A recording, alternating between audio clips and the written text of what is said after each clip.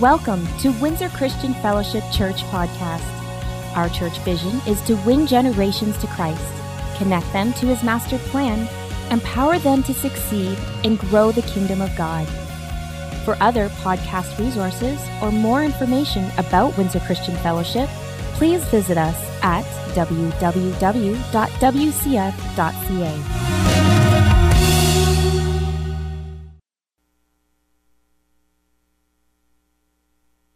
All right, good morning, everybody.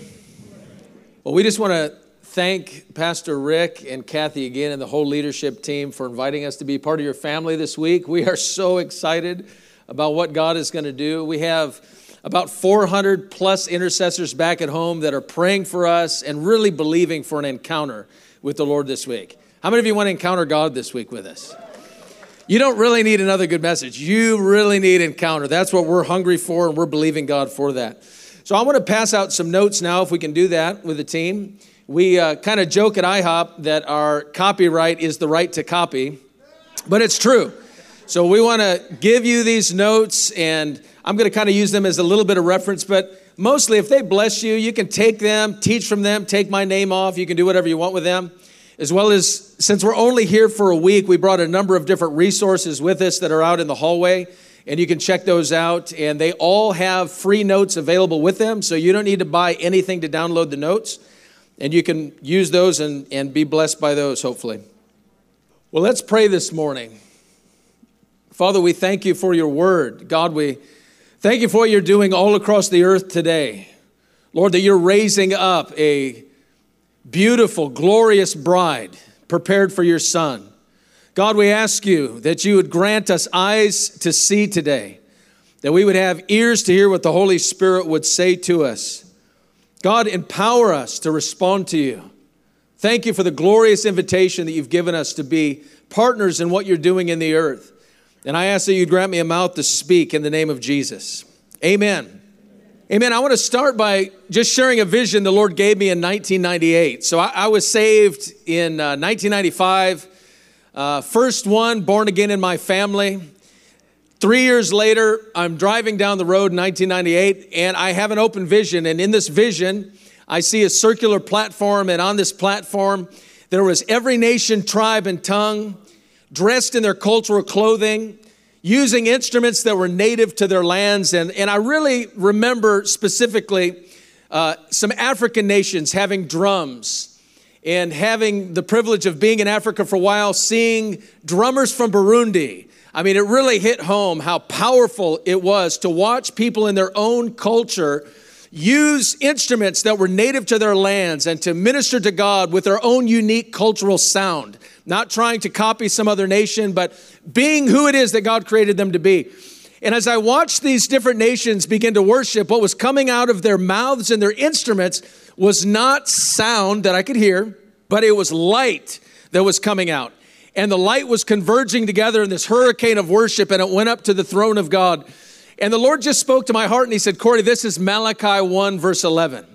Malachi 1:11 says, from the rising of the sun to the going down of the same, my name shall be great among all the Gentiles.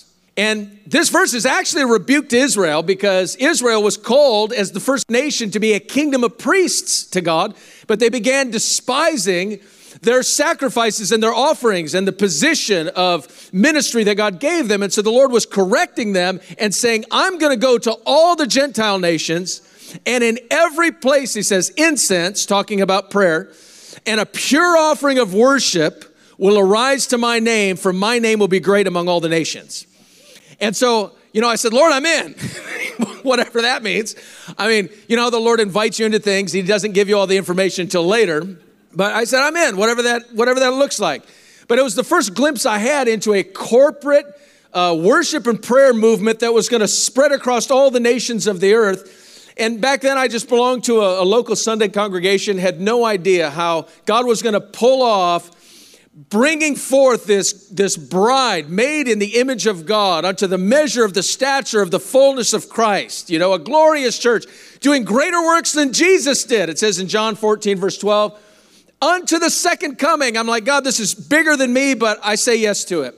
So a few years later, we had the mayor of our city back then. I was living in northern Indiana.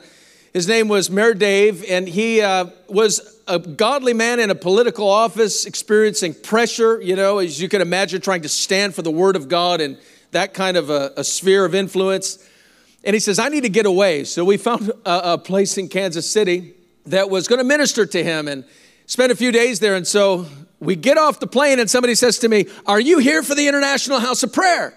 And I'm going, no, I've never even heard of the International House of Prayer. And I remember this vision, and I say, well, maybe I am here for the International House of Prayer. What is it? And so they explain it to us, and night and day prayer ministry, going 3 years. They give us directions. We find our way to these welded together trailers in the backwoods of Missouri. I was so embarrassed that I brought the mayor of our city to this place, and we wove our way through the hallway to this back room, and it had, I was a builder in those days, building homes, and so I have an eye for detail, and I saw the carpeting was buckled like this, and it had roofing nails nailing the carpet down, and now I'm really embarrassed. I'm thinking, where have we brought this guy, And I see a 14-year-old girl. There wasn't even a worship team.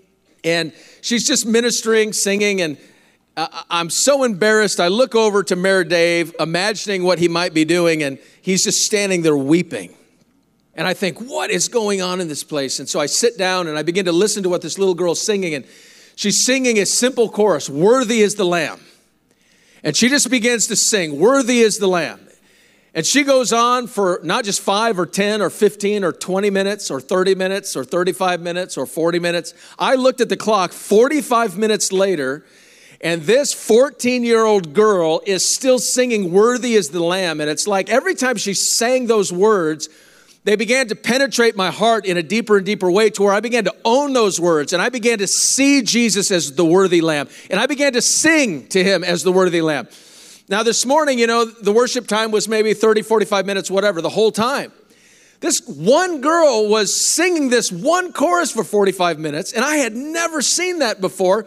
And it dawns on me, she's not doing it for my benefit. Right? Because I'm really aware as a worship leader that part of our job as worship leaders is to engage the congregation and get them to behold Jesus and help usher them into a place of worship.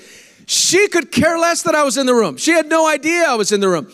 This girl had ascended through a veil somewhere and was before a real throne with a real God, and she was beholding the beauty of Jesus, and she was ministering to him.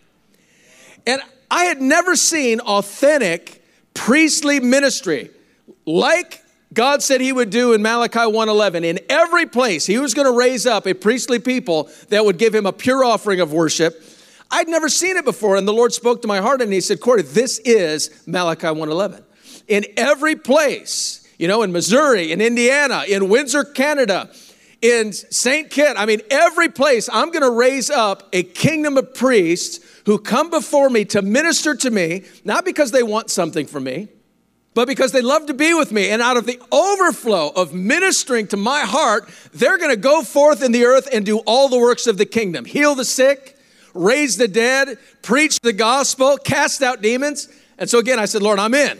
Whatever that looks like, I'm in. So we go back to northern Indiana. We get a garage. How many of you know great things start in garages? 16 people, 4 hours a week. That's all we had grace to do back then. And we began to learn how to minister to God without an agenda. The Lord so loved our sincerity, even in our weakness, that he began to breathe upon that little community in northern Indiana, and he multiplied it to over 300 people in about 5 months. And we were able to, by the grace of God, minister to the Lord 24 hours a day, 7 days a week for over 5 years. Then in 2007, the Lord moved my wife and I down to Kansas City, where we have the privilege of bringing in nations, all across the earth to equip them to encounter God using the Word of God. How many of you know that this walk is about not just memorizing facts about God, but we've been given this written Word to encounter the living Word of God. And he's a person, right? This is a doorway.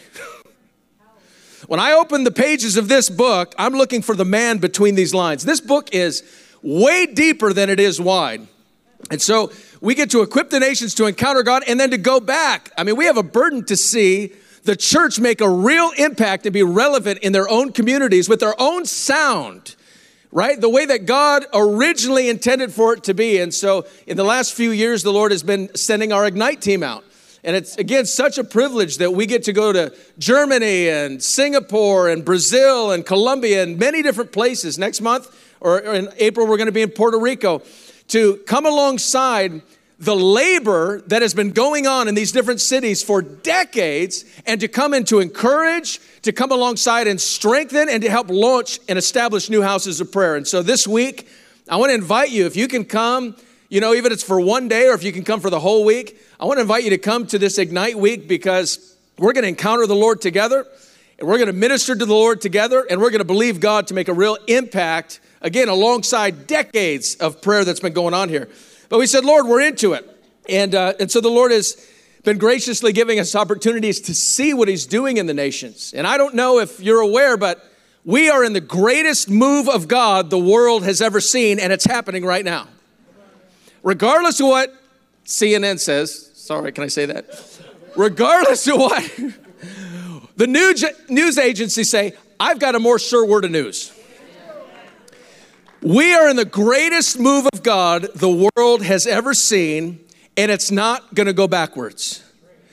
This move that we're witnessing right now across all the nations will culminate with a resurrected Jewish king coming on the clouds of heaven with power and great glory. And he's not coming back to have border negotiations in the Middle East. Beloved, he's taking over not only all of Israel, but he's taking over the entire earth for his glory. And he is the king above all kings, and he's preparing the earth for an invasion from on high, and he's raising up his people to know who we are as a kingdom of priests in unity with him. I mean, we're in an internship right now. We get to learn what the kingdom's all about. But the good news is there's no practice in the kingdom, right? There's no practice. Our prayers and our worship really matters right now. And so just to give you a couple statistics for fun, back in 1984, there were only 25 day and night prayer centers in the earth. That's all we could find, 25. Today, there's well over 10,000 24/7 night and day prayer centers throughout the earth. Let me give you another stat that'll even blow your mind more. I've got a friend, his name's Mark Anderson. He's one of the senior leaders at Youth with a Mission. Anybody hear of YWAM before? Okay. He's one of the senior leaders there. He's also one of the senior leaders at IHOP with us in Kansas City. He's one of those very unique men that have his influence in both the prayer movement and the missions movement, which have always been in God's heart and mind one movement. But he has this initiative called the Call to All, and it was meant to gather the largest prayer organizations alongside the largest mission organizations for the purpose of strategizing how we could take the gospel to all 4,000 geopolitical zones in the earth by 2020. The gospel would be preached, and in the wake of the missions that would go forth, they weren't going to leave behind a traditional Sunday-only church. They wanted to teach the nations how to minister to God in a house of prayer style ministry. Whether it's 2 hours a week or it's 168, it didn't matter. But they were going to establish prayer watches and empower the people of God to begin to minister to the Lord in worship and prayer. And then out of the overflow of ministry to God, they were going to go out and do all the works of the kingdom. And he has very conservative commitments, okay, for by 2020, this is only 2.5 years away, in the wake of their initiative to leave behind 1.5 million prayer watches by 2020. Can you imagine how that is going to shift the spiritual atmosphere across the earth when you've got 1.5 million? And then again, this is only one initiative. There's 10,000 things God's doing, playing 12-dimensional chess. Can you imagine what's going to happen when the people of God begin to walk in their true identity and calling as being a kingdom of priests who know the heart and the mind of God because we've got access to it. And then we take his promises and we begin to contend on the earth for God to break it in power until we see it manifest in our day and our time. Beloved, we have been invited into something so much bigger, so much greater, so much grander. I mean, what an indescribable privilege to partner with the eternal Godhead to establish his kingdom on the earth as it is in heaven. I wouldn't want any other job. Well, I want you to turn to your notes for a minute, because this victorious church that God's raising up, like every great move of God, will come forth in the context of great pressure. I want you to think of a diamond. Diamonds are not formed because they just suddenly appear on the ground. God can take coal and under tremendous pressure and heat over a long period of time, he can turn coal into a magnificent, brilliant diamond, and he's doing the same thing with each one of us, and he's doing the same thing with the church in the earth. I want to take us to Matthew 24, where I want to begin, because Matthew 24, it's where Jesus is walking through the temple complex with his disciples, and they're bragging to him about, what they've done for God. They're saying, look at the temple, look at all that we've done. And, in typical Jesus fashion, he says something confusing and shocking and surprising, and then he drops his microphone and walks away and leaves them in their own confusion. He says this. They ask him, when are these things going to be, Lord? He says this to them. They're bragging about the temple complex, and Jesus says this. He says, guys, do you see all these stones? Not one of these stones will be left upon another that will not be thrown down.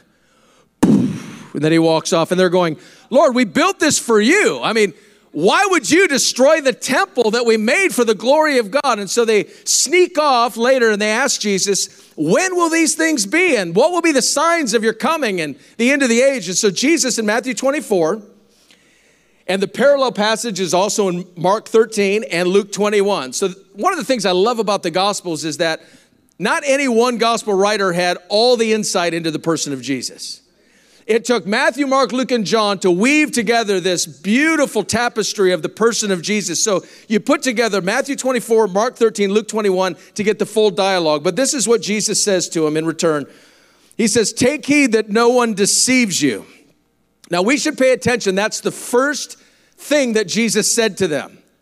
He says, take heed that no one deceives you, for many will come in my name and will deceive many. Now, beloved, when Jesus says there's going to be many deceivers that come in his name, does that mean they're going to come as Hindus or Buddhists? No, that means he's talking about the people of God, Christians. They're going to call themselves Christians, and there'll be many deceivers that name the name of Christ and will deceive many. This is one of the first signs that he talks about. Then he goes on to say, nation will rise against nation, kingdom against kingdom. There'll be famine, there'll be pestilence, there'll be earthquakes. Then he says this very interesting thing in verse 8. All of these things, there's 18 trends that he gives in total. All of these things are the beginnings of sorrows, which the Greek word literally means birth pangs or contractions, okay? How many moms do I have in here? Okay, you know what he's talking about, right? Jesus didn't use this by accident. He's saying when the contractions begin, they're going to increase. They're going to shrink in their duration, but they're going to increase in their severity as well until there's a birth. And what he is going to bring forth is two things, the Bible says. Isaiah 66 talks about there will be the first all born-again nation in the earth, and it'll be the nation of Israel. The second thing that will be given birth through this crisis and trauma of contractions will be the earth will literally groan under earthquakes and these disturbances until it gives birth to the millennial kingdom, which we want the millennial kingdom. The millennial kingdom is the next age when Jesus will rule the nations from his throne of glory in the city of Jerusalem, the city of the great king. And we, as his eternal partners, will rule the nations with him. And of course, in the kingdom, rule means serve. Right? We get to serve the nations from the new Jerusalem, the city in the sky, in the age to come. Well, I'll never forget, I've got two beautiful girls. One is 18, and she is in Uganda right now, serving in a refugee camp of 6 million people in northern Uganda. And I've got a second little girl named Justice, and she's down the hallway playing in an amazing jungle gym, or whatever's down there. So kind of similar, but 13-year gap between the two. And that's another story for another day. But I'll never forget when Justice was born. The night that Justice was born, Meredith says to me, she says, I think I'm having contractions, like what Jesus described here in these events. And I said, well, you've done this before. How could you not know what they're like? And she says, well, it's been 13 years. I mean, I think this is them, but I'm not quite sure. And so, like a good husband, I said, well, I'm going to bed. And if this is the real thing, then just wake me up. We'll get you to the hospital right away. So sure enough, 2 a.m, she wakes me up. This is that. We hop in the car, head down to the hospital, and in 59 minutes, our second daughter, Justice, was born.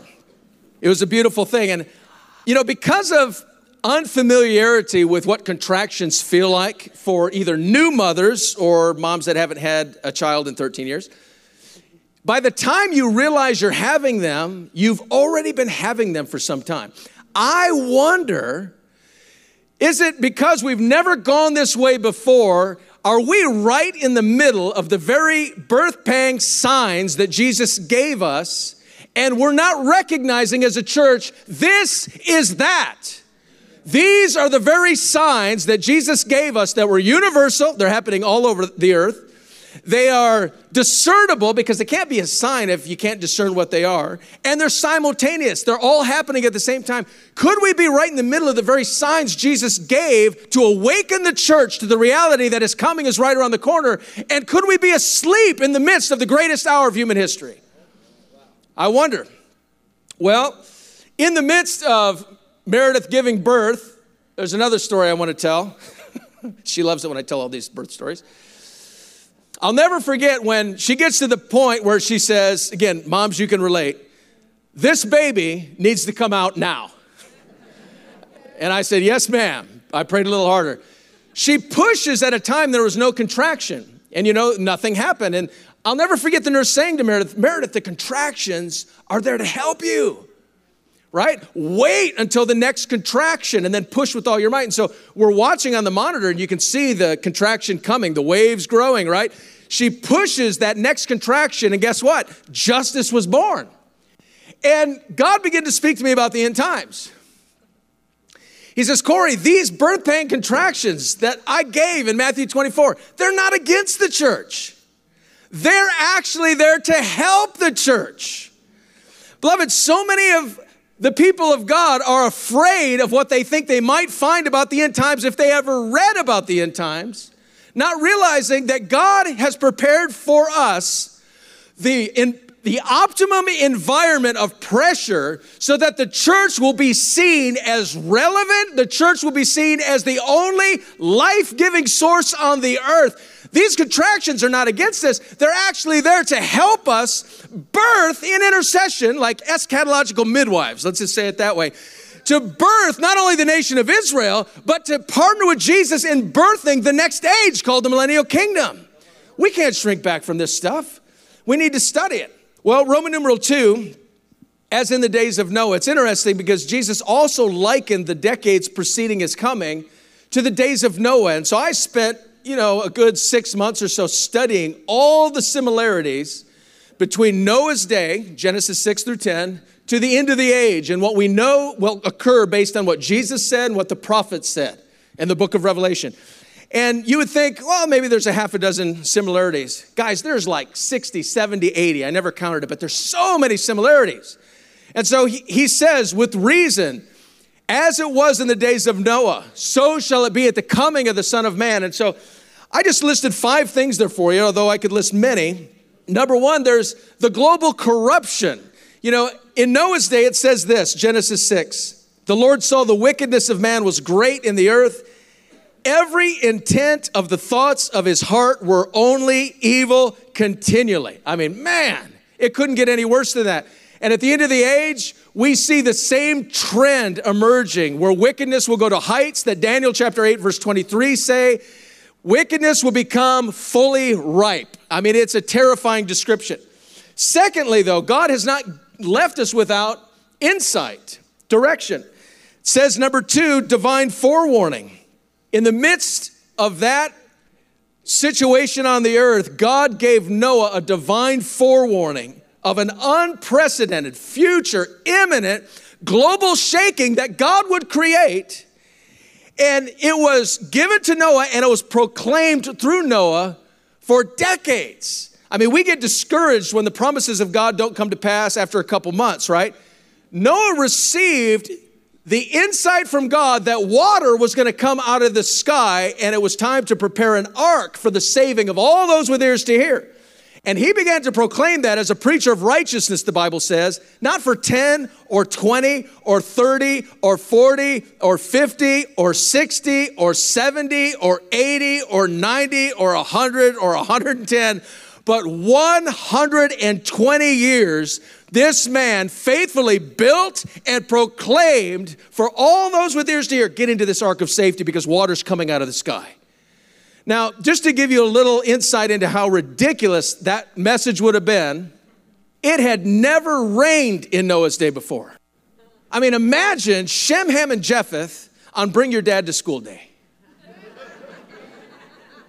I mean, think of how embarrassed they would have been. You know, little Johnny, what's your dad do? Oh, he's a farmer. Shem, what's your dad do? Oh, he's that guy in the wilderness building an ark for rain to come out of the sky. I mean, they're going, Shem, we've all known since second grade, water doesn't go up in the air. It comes up from the ground and waters the earth. How is God going to get water up in the air? It'll never happen, right? Think of it in our day in terms of this. Prior to the invention of air flight, an airplane, it would be like us proclaiming to the world, you really need this parachute. You really are going to want this parachute. Not now, but about 120 years from now. You're going to want this parachute. It would be a parachute back in the day of just automobiles would have been the most ridiculous message ever. Nobody would have listened to it. But in the day that airplanes began to fly and you needed that parachute, beloved, that would be the most relevant thing that you could have on hand was a parachute. In the same way, right now, God has given us sufficient information of a coming global shaking that is imminent, and it's right around the corner at Jesus' return. And we are proclaiming, get the parachute. We're proclaiming, get in the ark of safety. We're proclaiming there is a church with a message that has the only truth for salvation. And right now, though our message of Jesus has been relevant throughout all ages, it will be particularly relevant when these events begin to come to pass. God's going to use those contractions to shove the church, just like the ark, to the surface of those waters, and we will be a lighthouse in the darkest day. We will be an ark of safety in the highest waters. We will have the only message of salvation in that hour, and men and women are going to flock to Jesus, the desire of all nations, in that hour.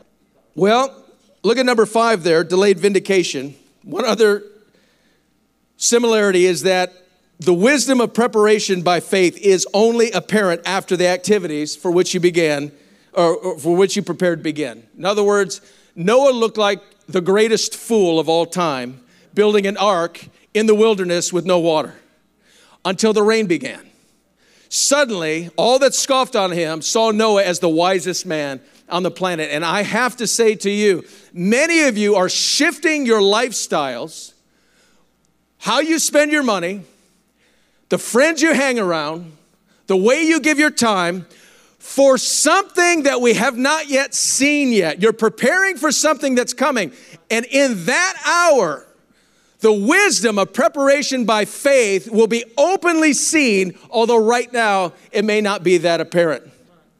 Well, just like God gave Noah these divine blueprints, he's given the church divine blueprints to build an ark of safety. And I want to give you just a few of the points of them on page 2. Jesus has not left the church without a blueprint to build from. I like to call it the eternal identity, occupation, and order of the church. It's always been there, but in the fullness of time, he is going to bring forth a glorious church according to this blueprint. Paragraph A, it's a big sentence. I'll read it and then I'll break it down for you. It says, prior to the return of Jesus, the church that he is building, okay, not the one man's building. Sometimes they're two different things. The church that Jesus is building will emerge as a mature bride in identity, who eternally functions as a kingdom of priests in the house of prayer according to the Davidic order. Now, I'll break each one down. Let me read it again. The church that Jesus is building will emerge as a mature bride in identity who eternally functions as a kingdom of priests in the house of prayer according to a very specific order. It's called the Davidic order. Now, when we talk about the church, we know we're not talking about buildings, right? We're talking about people. And Jesus describes through Peter the people of God as living stones, you and I being fit together. But look at what he describes us being fit together as. He says, being fit together for a dwelling place of God in the Spirit. You know, I've said this before, and I'm so serious about it. I don't want another revival.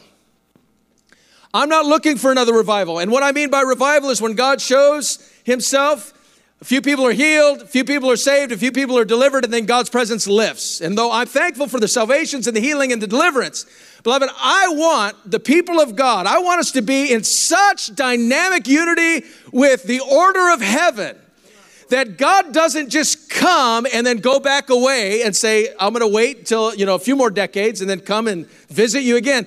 That God could come and he could dwell, he could rest in the midst of the people of God. This is what David was after. Psalm 132, when he caught a glimpse, David caught a glimpse of the tabernacle in the heavens. 1 Chronicles chapter 28, verses 11 through 19. Sorry, I'll just throw that out there. You can read it later. David saw the temple in heaven. He saw the courses of the priests in heaven ministering to God on his throne. He saw the instruments of heaven. I mean, do you know that there's harps in heaven? Trumpets in heaven.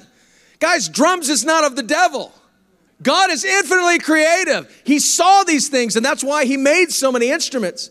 He saw how they ministered to God. He vowed in Psalm 132, he said, I will not give sleep to my eyes or slumber to my eyelids until I establish a dwelling place for God on the earth like I saw in the heavens. And for the 33 years that David's tabernacle stood, they ministered to God, his manifest presence with prophetic music and singing, and Israel was victorious over all of her enemies in that day.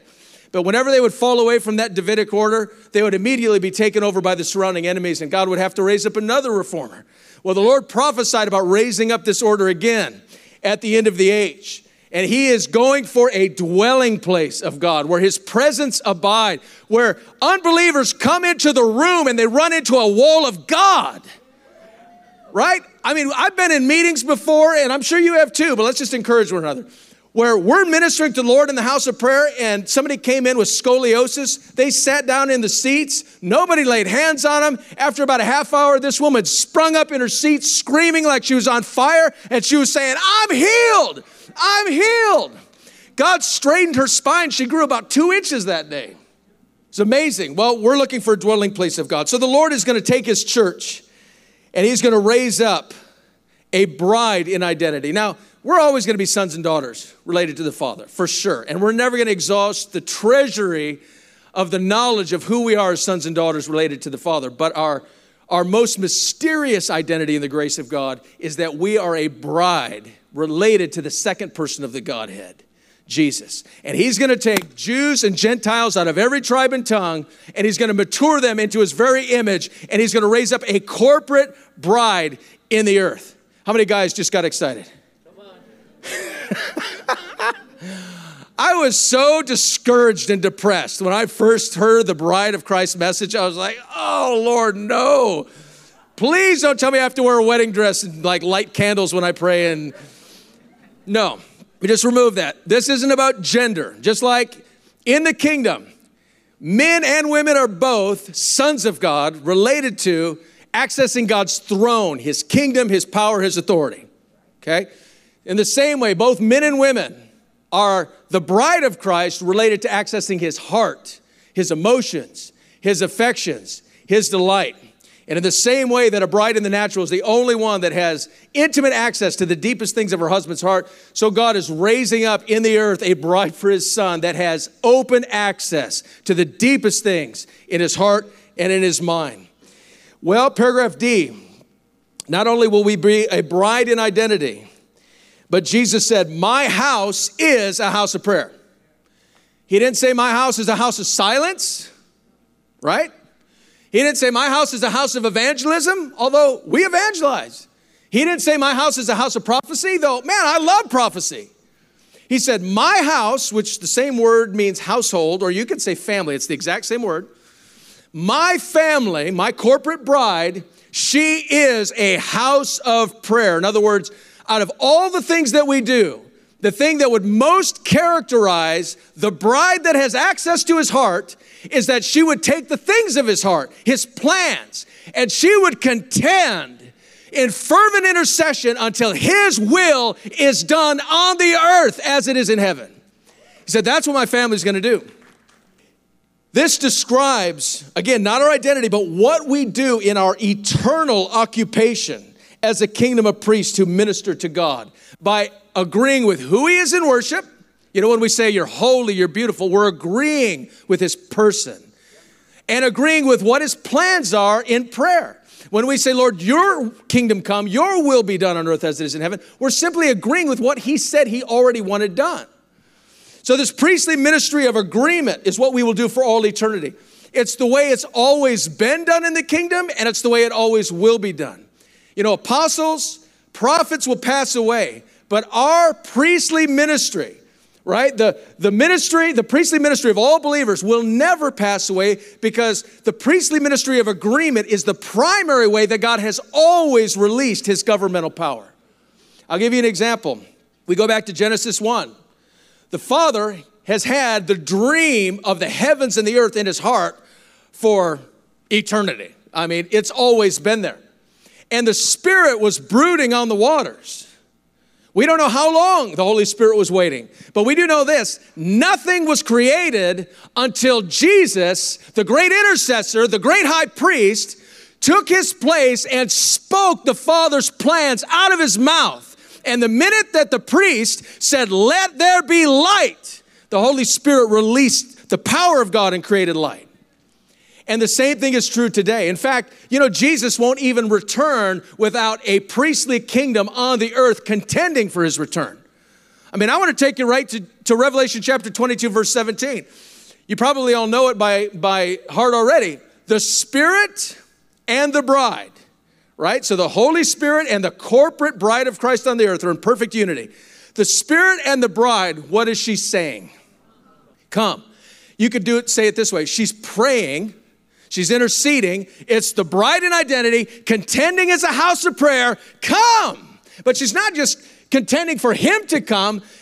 On the same verse, she's contending for all those who have not yet drank of the river of the water of life to come and drink freely. So it's a call for him to come from the sky, and it's an evangelistic call to the nations of the earth, come and drink.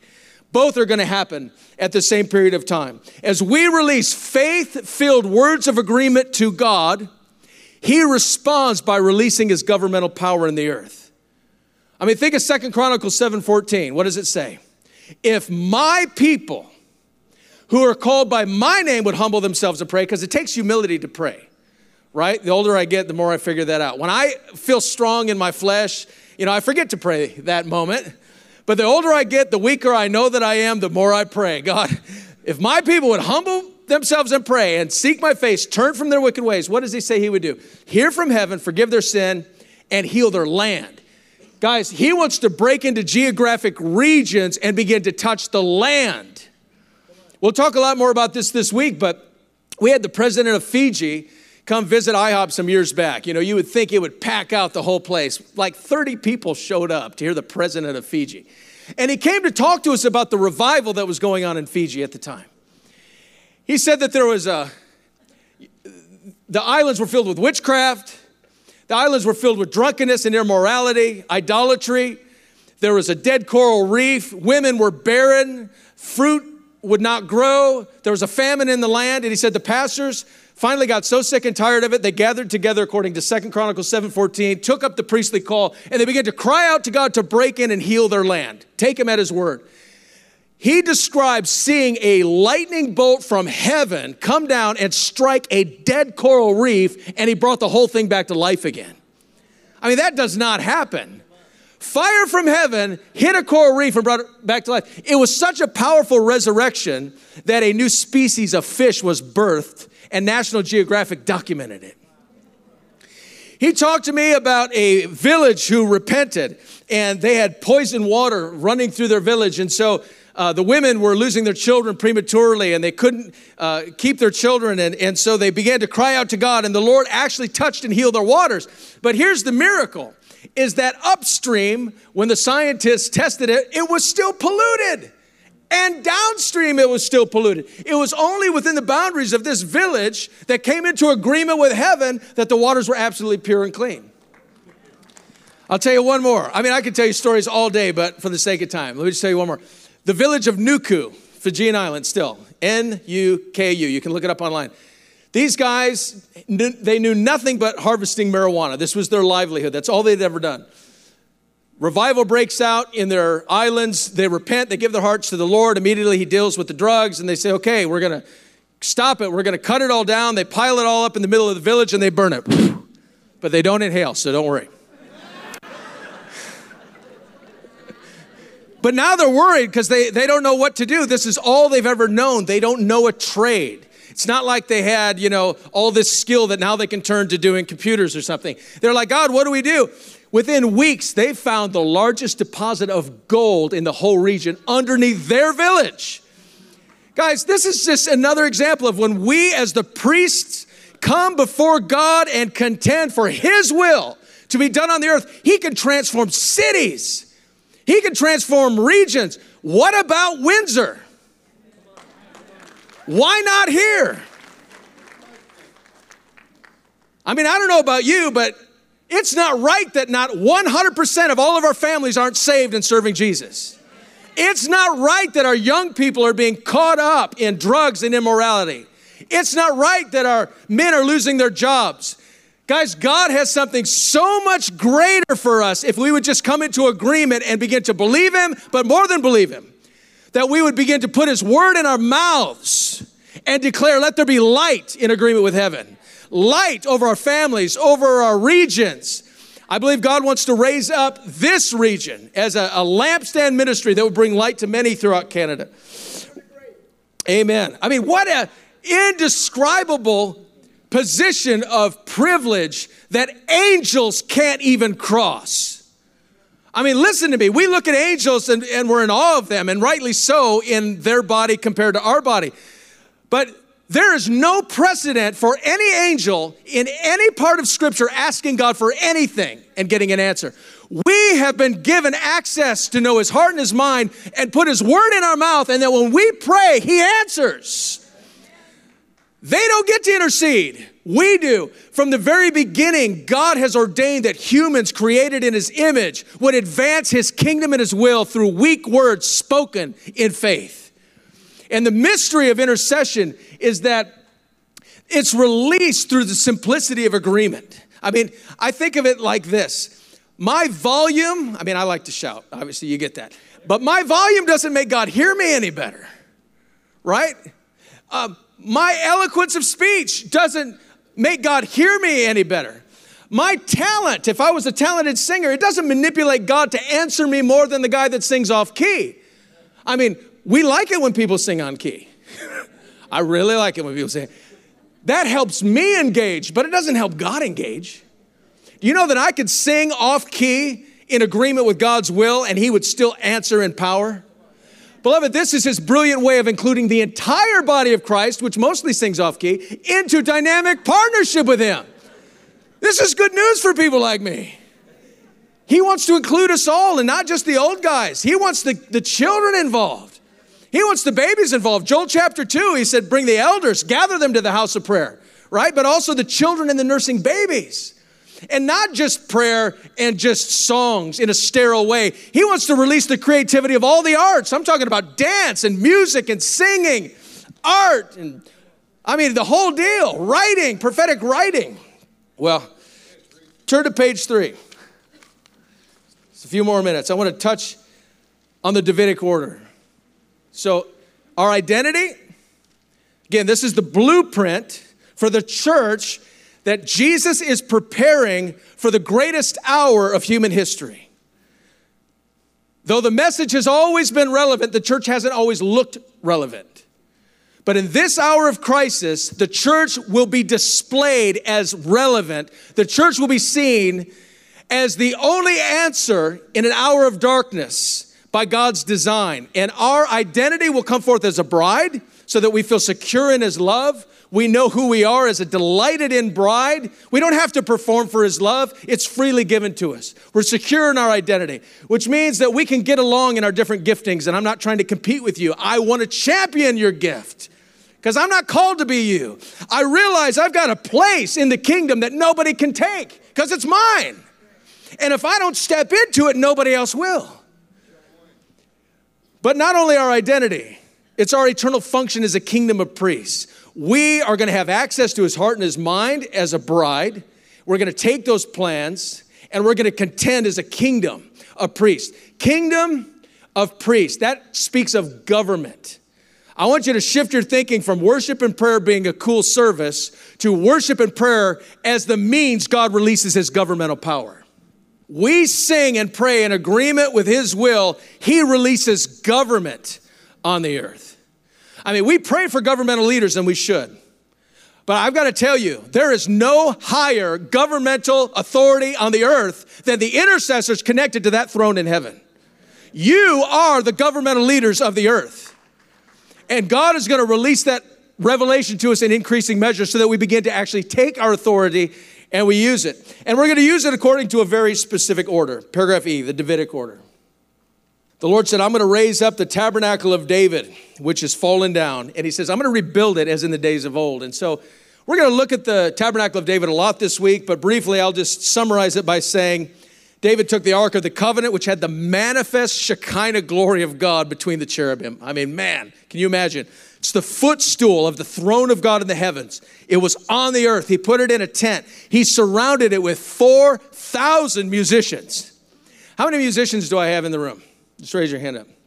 You know how hard it is to get like 4 or 5 musicians in agreement? Imagine David's job of trying to rally 4,000 musicians, 288 singers to minister to God by course. They had songs that were fueled by the beauty of God. In other words, they didn't sing to each other about each other. They sang to God about the beauty of God. And in that place, they were transformed to think more like him and feel more like him. Prophetic music and singing. And this was the primary catalyst. It will be for world missions. I'll show you that. Look at paragraph 2 there. Now, have you guys ever studied, I don't imagine you have, so I'll just throw it out there, the seraphim. It's the 4 creatures around the throne of God in the heavens. They're very strange creatures. One had the face of a man, another one with the ox, the other one with a flying eagle, the other one with the face of a lion. They had 6 wings. They had eyes in front, in back, around, within. I mean, can you imagine if one of those guys showed up in your bedroom late at night? Freak you out. These creatures are the highest ranking angels that we know about in the Bible, and their sole job, they were created uniquely to behold, with all those eyes, to behold the beauty of God, to drink in God's beauty, and then they declare with power what they see about God. And when they release the revelation of what they see, it incites worship into the rest of heaven. The elders fall down and cast their crowns. Other angels shout, holy. Beloved, I've got good news for you. Those angels are only holding our place until the bride of Christ on the earth matures into her primary governmental role of beholding his beauty and declaring his glory to the rest of the created order. This is what we get to do. And here's the deal. They can only behold the external beauty of God. They can only behold what he does in his mercy towards other human beings. You know, they've never received mercy. Right? When an angel sins, they don't get to ask for forgiveness and be washed in the blood of Jesus. When an angel sins, they are cast immediately out of heaven like Satan and all of his fallen angels. So they behold the mercy of God given to animated dirt. That's me and you. Right? God took dirt and he animated it, brought it to life. And when we sin, right, and we ask for forgiveness, they behold, wow, the mercy of God towards animated dirt. How does he do that? That's amazing. Think of the conversations they've had about that. And their worship is amazing. But how much more spectacular should our worship be when we're not singing about what we observe about God, but we're singing about what we've experienced about God? I've received mercy, therefore I can sing about it. I've experienced His faithfulness. I've experienced His goodness. Beloved, this is what God is waiting for. We're waiting for God. When are you going to come? When are you going to come? I think the conversation in heaven's a little different. He might be thinking, well, church, when are you going to rise up and start walking in your calling? When are you going to rise up as the bride that I'm wooing you into, and you begin to declare my beauty from the earth? And here's the good news. Haggai chapter 2, I didn't get to it earlier, but I'll just quote it. The Lord says, I will shake the heavens, the earth, the sea, the dry land. I will shake all nations. He's going to shake everything that can be shaken to remove those things that are worthless. And this is what the shaking produces. It says they, the nations, will come to the desire of all nations, which is the person of Jesus. And in between the shaking and the coming, there is a church standing in the gap, contending and declaring and singing about the beauty of Jesus. Isaiah 24 picks it up and he says, we have heard songs from the ends of the earth. Glory to the righteous one. Beloved, this is the place that He's ordained us to stand. And a key to understanding this Davidic order is that it's a governmental movement that uses worship and prayer as the means to bring in the great harvest. How many of you believe that there is a great harvest of souls that God wants to bring in? Across all the nations of the earth. I mean, He sees in Revelation 7, every tribe and tongue standing before the Lamb, singing, salvation belongs to our God. We get to participate in that. Look under paragraph 3, it says this, Amos 9:11. Again, I'm going to rebuild the tabernacle of David as in the days of old. Verse 12, this is the reason, you guys, that they may possess the remnant of Edom and all the Gentiles who are called by my name. In other words, when we begin to function according to this Davidic order, God is going to bring in the great harvest of souls that we have been believing for. But I want you to notice that He zeroes in on the remnant of Edom. Now, everybody outside of being Jewish is a Gentile, right? So He says they're going to possess all the Gentiles, and then He goes, and they're going to possess the remnant of Edom. So Lord, why would you focus in on the remnant of Edom? Well, if you study the boundaries of ancient Edom, you'll find that it's southern Jordan. And who possesses southern Jordan today is some of the most radical, hostile Islamic villages. And the Lord, way back in Amos Day, 750 BC, puts His finger on radical Islam, and He says, I have got an answer at the end of the age for one of the greatest threats to the church, and that is when my church begins to sing and declare who I am in my beauty and in my glory, I will not only bring in all the Gentiles into the kingdom, but I'm specifically going to put my gaze upon the sons of Esau, the sons of Ishmael, because He loves them. And I'm going to bring them into my tabernacle as well. And they're not going to run into a wall of religion. They're going to run into me. They're going to run into God. And I want you to notice a few verses later, Amos, again, I'm just quoting Amos 9. 11, 12, I just quoted, jump to verse 14 and 15. This is what he says. He links the restoration of this Davidic order in the earth and the acceleration of all the Gentiles coming in to the year in which, the generation in which Israel was reestablished in her land.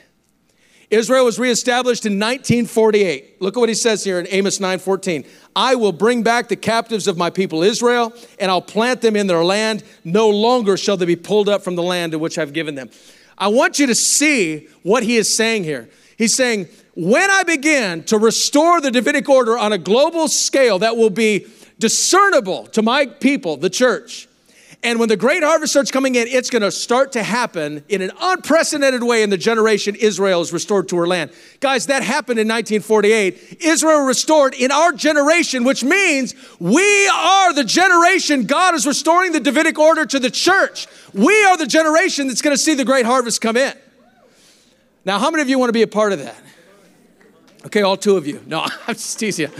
Guys, we're in. I just want to invite you to stand for a minute. Is it okay if I pray for everybody? Then I'll turn it back over to you. This is what we're about. This is what we're called to. I wouldn't want to do any other thing with my life. I want to encourage you, if you have time to come this week, join us for a day, join us for an hour, join us for the whole week if you can. It would be worth it, taking off your work for a week. Honestly, it would be. Father, I thank you for what you're doing in the earth. Thank you, God, that we live in unprecedented times. We could have been born in the dark ages, but you chose, Lord, for us to step out into time in this hour of human history. All of our days were written in your book. The works that you prepared before us have been written down. And God, I ask for every heart in the room that you would connect us to the storyline of heaven, that we would see ourselves as being relevant in this hour, being called, chosen, God, and find us faithful. So I ask right now for an impartation of grace upon every heart. Lord, that you would divinely align us in this season. In the season of taking the promises that you've spoken over Windsor and over this ministry and over these families and causing them to come to pass in rapid succession, God, align us with your will that we would see the goodness of the Lord in our hour. Now, I just want to ask you to talk to him for a minute. What is it that you're asking the Lord to do for you in this? I mean, is it enough to just kind of hear a cool story and be like, yeah, God's doing that? Or do you actually want to be a part of it? I just want to ask you, if you're in the room and you say, you know what, I see it in the Bible. Maybe you've never saw it before, but you're in the room and you're going, you know what, like I did when I saw Malachi 1:11 that first time. I didn't have a clue how that would play itself out, but I said, Lord, I'm in. If that's you and you say, you know what, I want to be a part of this storyline, I just want to invite you to raise your hand. Wow. Now I want you to look around at all the hands raised. What would happen to Windsor? What would happen to Windsor if we actually began to function according to this Davidic order in the house of prayer together? What would happen if we set aside time weekly to come together in unity and to sing his praise with understanding and to contend for his will to be done right here in Windsor? Guys, you would turn the world upside down. This is what he's ordained for us. So, Father, I just ask you to do it for your glory. Do it in the name of Jesus. Amen. Amen. Bless you. Thank you, Corey. Love you, buddy. Yeah. Hey.